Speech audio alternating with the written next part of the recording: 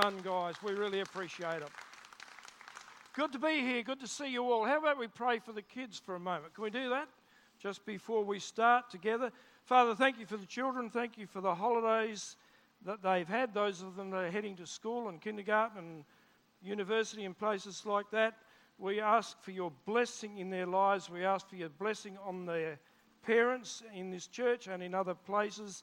And Father, we pray that out of the lives of these young children, you will raise up men and women and men who will follow hard after you and give their lives in such a way to you that they'll be used in the work of your kingdom. We pray that, and everybody said together, amen, in the name of Jesus. Well, it's good to be here.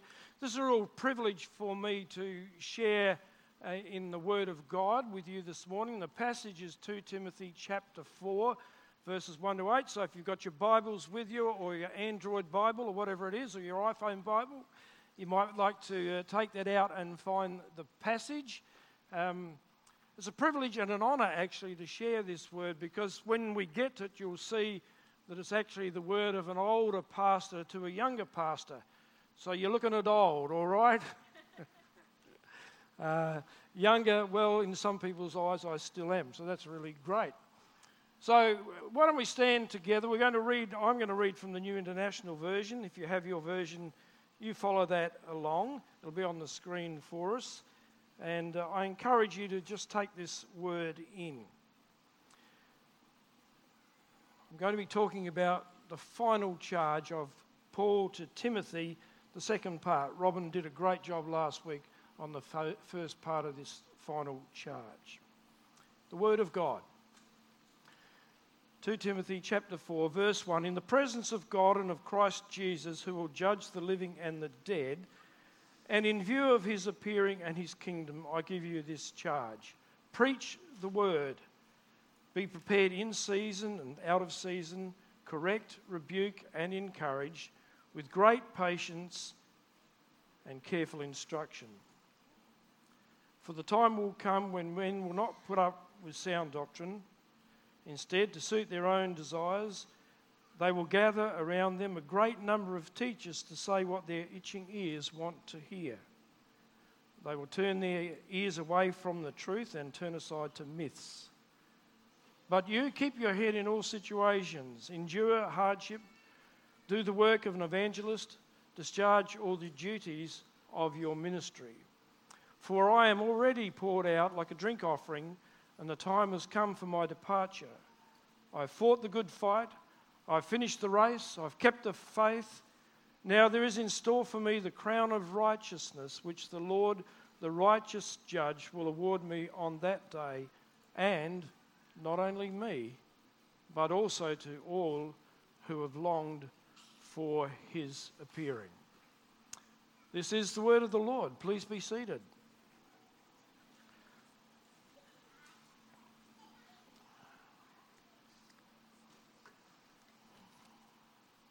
My, you're a good-looking bunch. Just want to tell you before we start, in case I forget.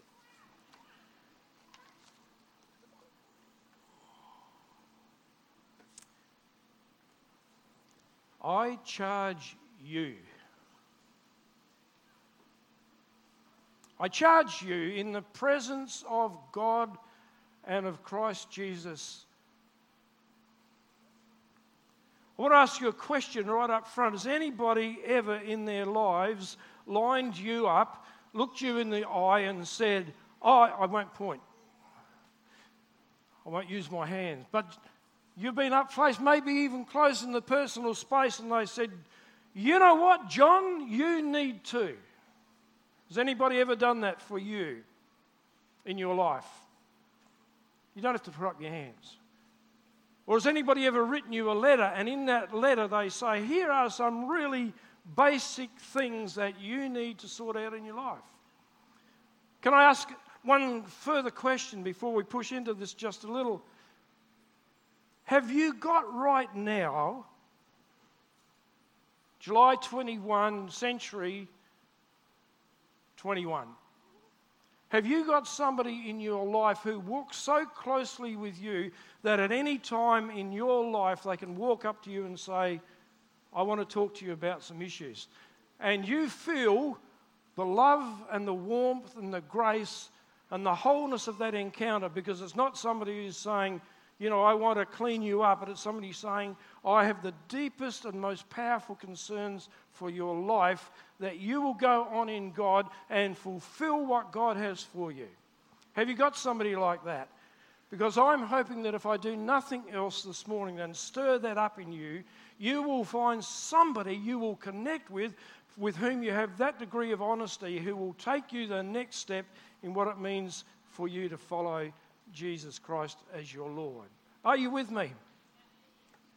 So Paul says to Timothy, I charge you in the presence of God and in Christ Jesus. Here's this aging apostle, so we're told. He's come to the end of his ministry time. He's run his part of the race, and before God, he's done it really well, yes? I mean, Paul, amazing man, absolutely amazing man. You couldn't, you're just blown away with who he is. If you read all that he's written, one of the major contributors to the whole of the New Testament Scripture, etc., pastor, missionary, theologian, evangelist, we could go on for sake of time, we won't, but he's come to the end of his time, and he knows that he's about to be executed for his faith. The Neronian persecutions in Rome were in full swing. Christians were being targeted. Paul's a chief amongst them. They know about Paul. He's a ringleader. He's a leader. You need to get rid of that sort of person. This Christian faith, this Christian sect is really, really dangerous. So Paul knows the end of his life is near. He's in prison, which is nothing like our prisons, by the way. And he writes out of that situation to young Timothy, and he says to Timothy, Timothy, I want you to finish well, but I want you not only to finish well, because finishing well is one thing, but doing some specific things in your ministry is quite another. I want you, Timothy, to preach the Word of God. It's an amazing charge. Now, I have no idea what young Timothy's reaction was like. People said he was young. Well, he's probably around his mid-30s, but in that culture that was considered to be quite young. And some people said, he's got a very timid disposition, and he's got this kind of temperament that gets bowled over. He's crook all the time because he's got to use a little wine for his stomach to clean up all his stomach bugs. He's just a bit of a mess, probably not a real good candidate for ministry. And Paul writes to him and he says, hey, Timothy, I want you to preach the Word. It's an amazing charge. I have no idea what his reaction was. See, it's one thing to have a good mate. Even an older good mate say to you and listen to you and tell you there are lots of things to watch out for in your work. But few of us in this room, I would venture to say, and maybe I'm wrong, maybe I've got this wrong, and correct me afterwards if you like, but I reckon very few of us are really as bold as Paul, who would go to somebody and say, you need to do this, yeah? I charge you in the presence of God. Here's something that we can take away today. Paul says to Timothy, I charge you in the presence of God. In the presence of God. Sure, here we are, Sunday morning, great worship time, good to be together, catch up with people, friends, introduce new ones, welcome those who are visiting us, and all of that. But we're all in the presence of God. But you will be when you walk out, won't you? Who's going to be in the presence of God when they walk out of the building? Of course you are. Who's going to be the presence of God when you encounter your first argument of the week? Oh, I won't point in any particular directions. It's going to happen, isn't it? Is God going to be there? Yes, he is. And I can picture young Timothy, if you like, having a moment when he gets this letter from Paul and say, man, what's going on here? That's pretty tough sort of stuff. In the presence of God. Paul reminds us too that Jesus is a judge of the living and the dead, and that Jesus will appear, and when he appears, the glorious kingdom of God will be seen. How great is that? Oh, the reign and rule of God. That's the kingdom, isn't it? See, people are waiting for the kingdom to come, but the kingdom's already here. The kingdom is everywhere. The reign and rule of God is everywhere, but there's going to come a day when that manifest kingdom of God will be displayed in all its glory. And you'll be part of that, true? We'll see that at the end of our time. But how good is that? And Paul says to Timothy, I charge you in the presence of God and Jesus, and he's going to come as the judge, and his kingdom is going to appear. If you're writing down anything, if you're taking notes, and you don't have to, that's up to you. But if you're doing it, you might want to say, I am constantly in the presence of God. Even when there's exclusion zones in your life, like Friday night at our place is a wonderful night, especially if the Crows are playing or trying to play, whatever they do. I'm not sure what they do. But I've got one armchair and my wife Heather's got another armchair. And we've been married a long time, so she knows me really well. And she says to me, stop yelling at the TV. And I say, why? And she says, because the umpires can't hear you. And I say, well, they should be able to. You've got an exclusion zone. One of my friends talks about an exemption zone around the traffic lights. We've got these exclusion zones in our life where it's just us and where's God? But I've been thinking about that. When I yell at the TV and say to the umpire things that I won't repeat here, I'm actually in the presence of God. He knows all about that stuff. And he's not condemning me, by the way. He's not telling me off. He's not biffing my head around. I'm just in the presence of God, whether I'm watching football, doing the dishes, a bit of gardening, walking. I don't have to work anymore. That's good. Just wait till you get to retirement. We're in the presence. And we need to hear our life situation, the context of that, yes? We're in God's presence 24/7, full stop.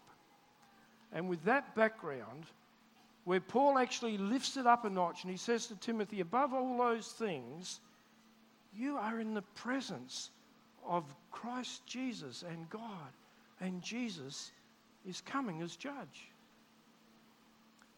Now, if you kind of know that going on in your mind, folks, that lifts your missional intent. It lifts a whole lot of things, actually. And out of that, Paul says to Timothy, preach the word, be sober in all things, endure suffering or hardship, do the work of an evangelist, fulfill your ministry. Okay, if you want to follow it, just for a moment or two. The first thing that Paul says to Timothy is this astounding thing, preach the word. Preach the word, Timothy.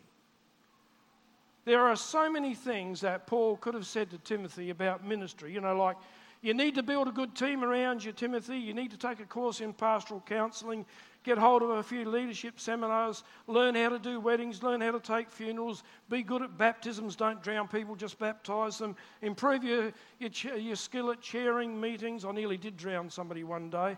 They come up very stunned, I can tell you. Anyway, I said we believed in resurrections. There are many, many, many, many good things that pastors need to learn how to do. Agree? I was just looking at Robin and he's nodding. He knows all this stuff. And we all do. And they're all good things. They're all excellent things. But Paul says to Timothy, you preach the word, mate. You preach the word of God.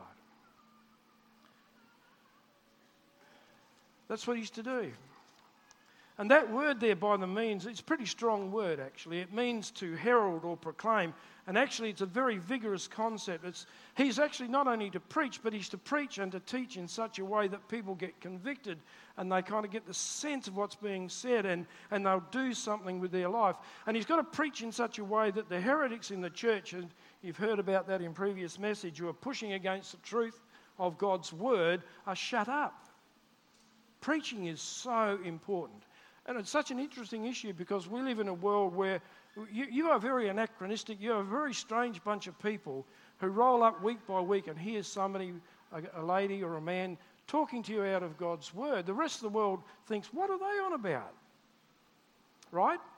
But we know that it's essential to our discipleship. We know that it's essential to our growth as followers of Jesus. We know that we need to hear the word of God preached, as well as our own times in God's word, reading it and so forth and so on, and our own desire to develop good spiritual habits, good spiritual disciplines.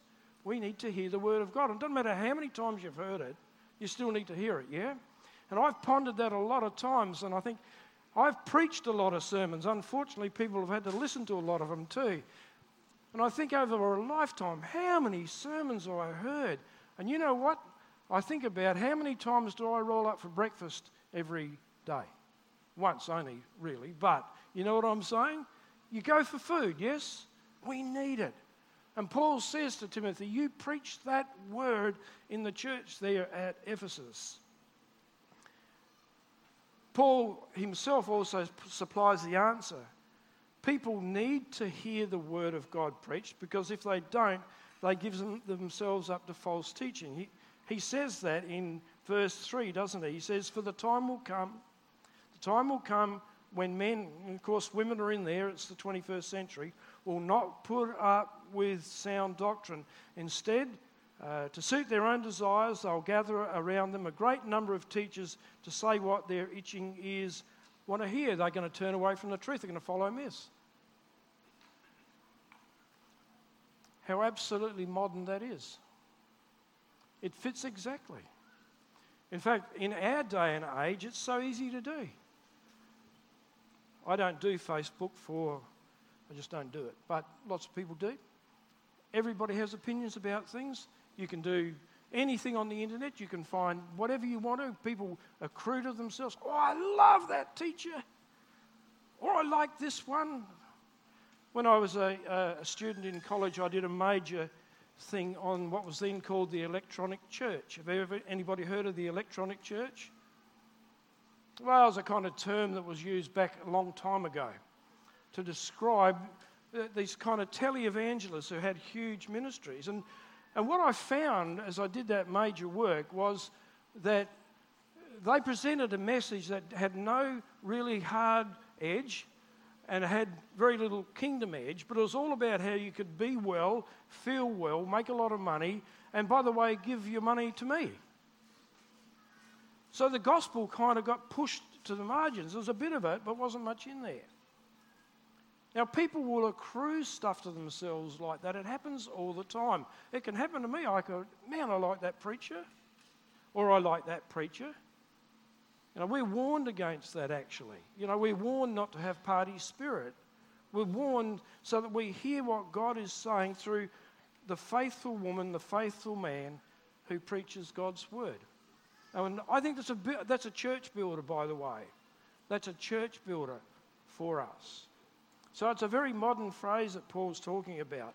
So we can get a whole posse of teachers and we gather them around, just tickle our ears. I love to watch our old cats sort of get in their ear and scratch, We just got to kind of itch rather than saying, no, it's a bigger issue than that. And so Timothy is told to preach the word of God. And then this interesting thing, he says you're to preach in season or out of season. And he's to preach whether it's convenient or not, right? There are 3 words for time in Greek. We have chronos. Everybody's got a chronometer on their wrist probably today. Have you got one? You measure your time, and some of you will be measuring and say, finish soon. So that's one thing.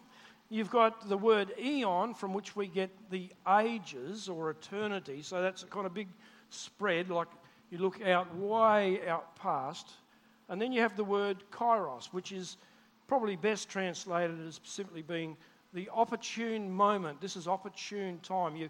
It's a moment of opportunity. I want to say something to you folks.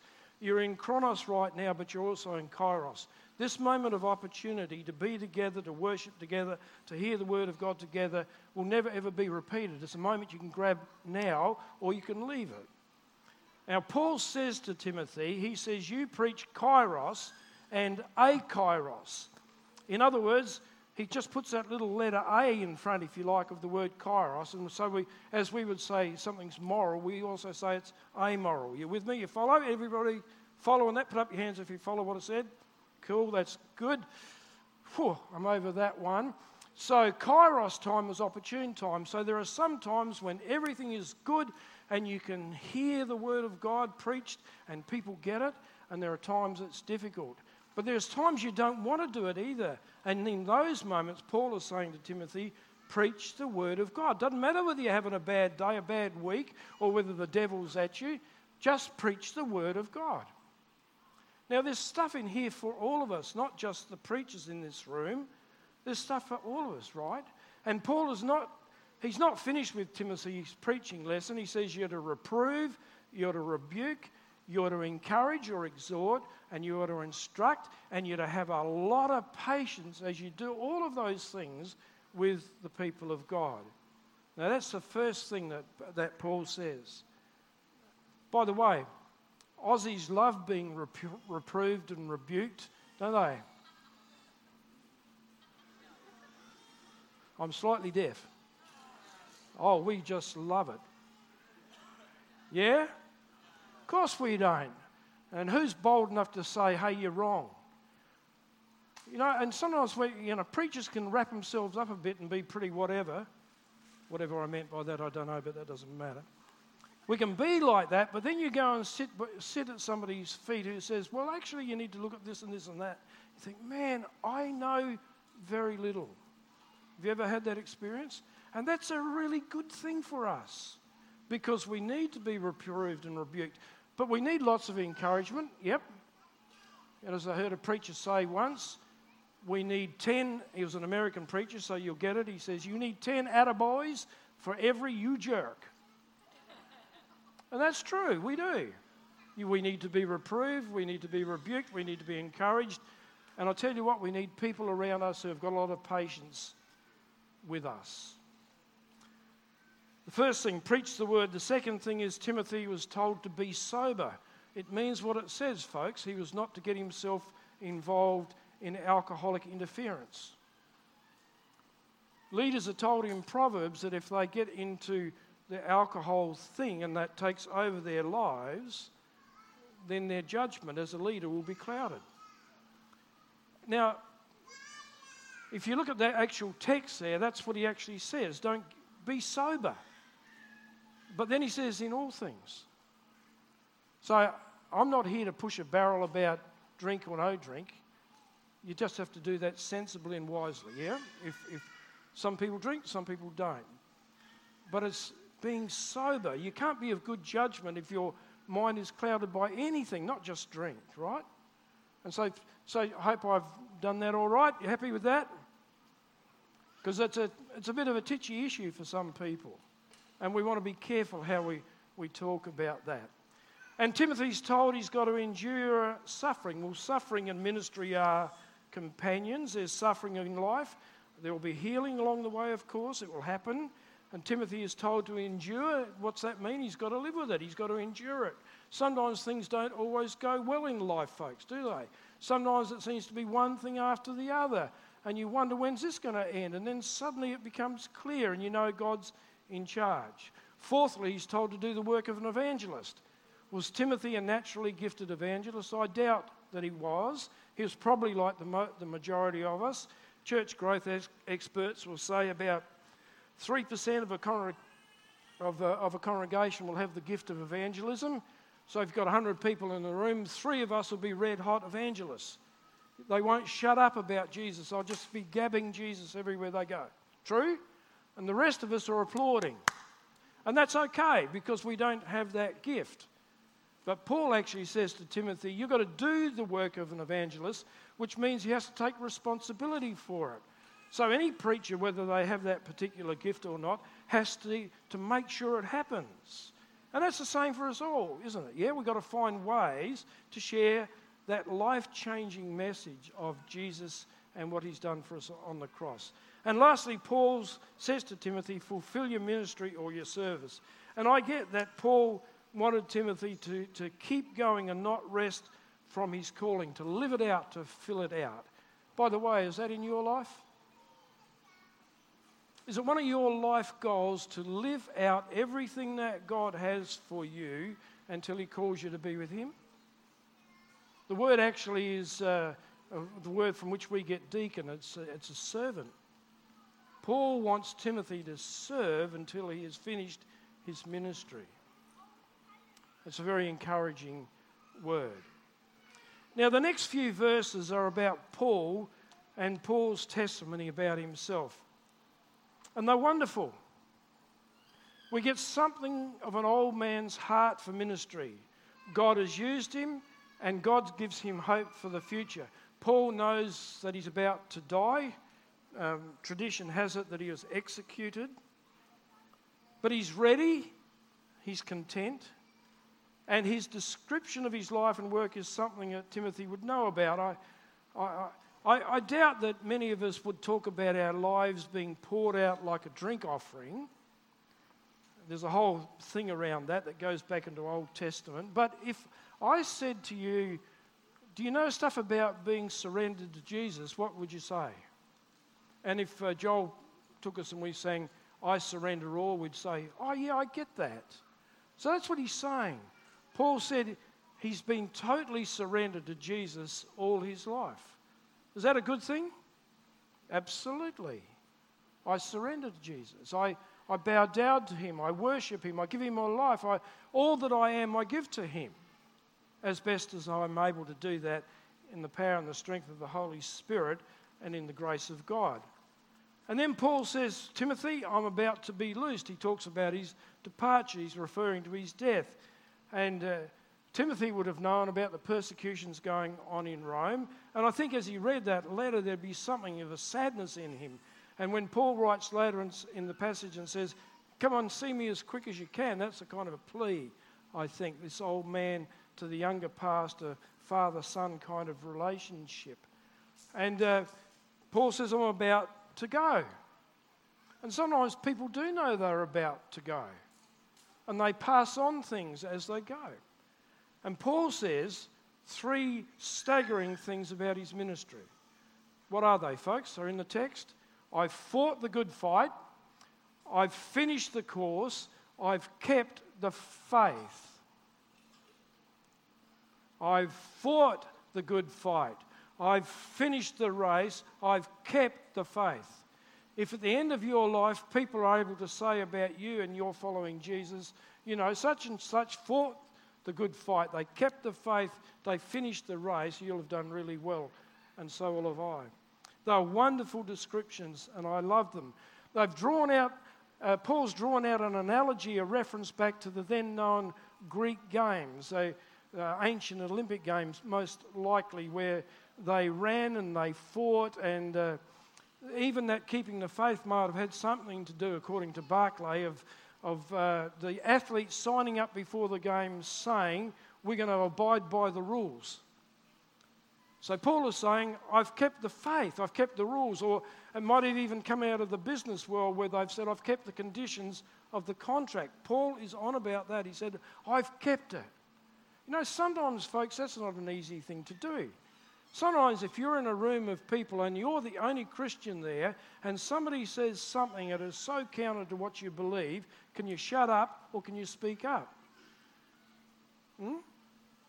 It's not easy, is it? And sometimes it might even cost you something in the workplace. Because people don't always like what we say. So Paul has kept the faith, and that's really significant. And so then what? He says, you know what? When I depart, there is a future for me. There's a crown. There's a reward. There's an award. Just turn to somebody and say, there's a future for you. Now, all I can hear is those heaters going full bore. Can we do that again? Turn to somebody and say, there is a future for you. Do you really believe that? So, folks, what is the future that you're going to get? Can you tell me? Yeah, and you're going to wear something. What is it? And what's the crown? A crown of what? I can't hear you. Righteousness. Here is Paul saying, Timothy, I've run the race. I've fought the fight. I've kept the faith. And now the Lord has actually laid up, what means he's put it aside for me, an award. It's a crown of righteousness. Now, in the ancient Greek games, when you run the race, you didn't win $1 million. what they did was they made a green garland they wrapped around your head, and that was your victory garland. Can you see what Paul's saying here? That's great for the Greek games, but the crown of righteousness that I wear is never going to fade away. It's going to be on me for eternity. How good is that?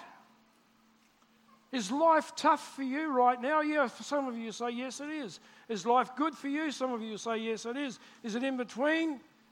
It doesn't matter whether it's good or bad or tough, or you're working through things, or whether you're exploring what it means to follow Jesus and you're saying, I'm not really sure about that. Doesn't matter where you're at, if you follow Jesus, there is a reward. And we don't talk about rewards very often in church life.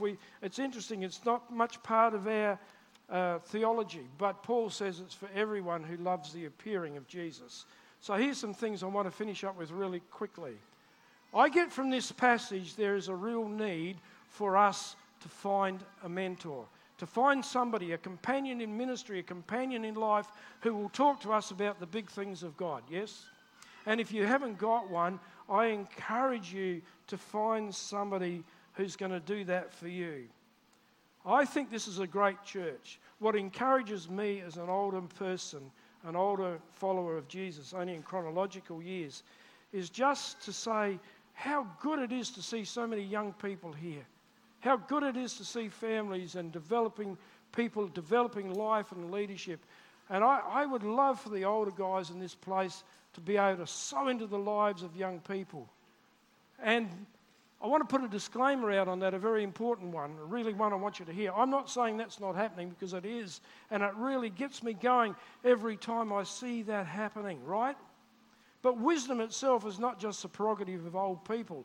Every one of you has wisdom. Did you know that? Sometimes we think, oh, I'm not, whatever. You've got wisdom because you're tapped into God. And the more you get following Jesus, the more wisdom you get. But we need people in our lives, older to younger, younger to older sometimes. Younger to older. Moses had Joshua, Deborah had Barak, Paul and Timothy, Paul and Titus. It's all through the scriptures. Find somebody, my dear friend, who will talk to you about the things of God and ask you the questions that will help you grow in your following of Jesus Christ. Are you with that? Are you happy with that point? The second thing is I want to encourage you to understand that you're living in the presence of God all the time. And that's a really good thing for us to know. It's a terrifying prospect to think that life would be without Jesus. God's judgment will come. The passage makes that clear. I once heard somebody say, there's a slow freight train coming, but it's coming, or words to that effect. And God will bring that day, yes? But we're in His presence, folks. And I want us to understand that and be encouraged by that. And then Paul says to Timothy, preach the gospel, Timothy. Well, beloved church, I've been bugged by this question. Why was Paul so adamant that Timothy preach the word? Because the word has to be preached. And as Peter Pollock, I've just been reading a little book that he's written. He was a former fast bowler for South Africa years back, and he just says, in his own call to ministry, the command was not to speak about the word or to speak from the word, but to speak the word. Simple but subtle, he says. Why preach the word? Well, I'll drag it down to one thing. When we preach the word, people get changed. We preach a gospel of transformation. We don't preach a gospel of reformation. When we preach the word of God, hardened, hard-bitten sinners, atheists, skeptics, agnostics, unbelievers, people who have staked their lives to addictions, and ordinary people who have good lives but haven't yet found Jesus, when the word is heard, when they hear the gospel, their lives are transformed. And you know, I believe that's what this church is about. And I want to encourage the church to do that, because that is a transforming thing. When we preach the word, we will see God transform the world as we know it. And the very last thing, and I'd like you to stand as we come to this.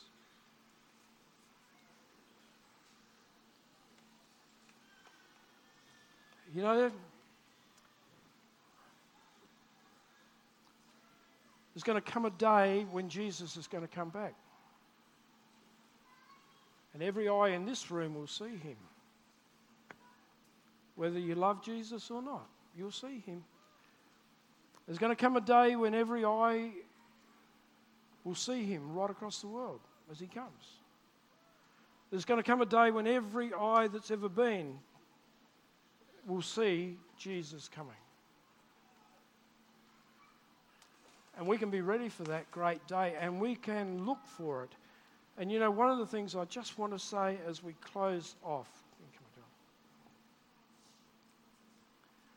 this is a message, I guess, about an older pastor and a younger pastor. But right at the end, Paul says, I'm going to get a crown.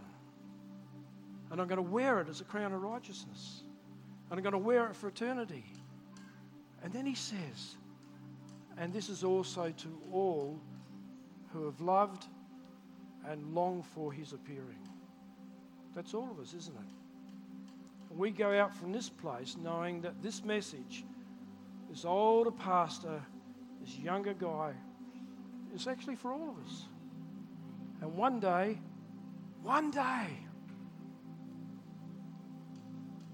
you're going to see him.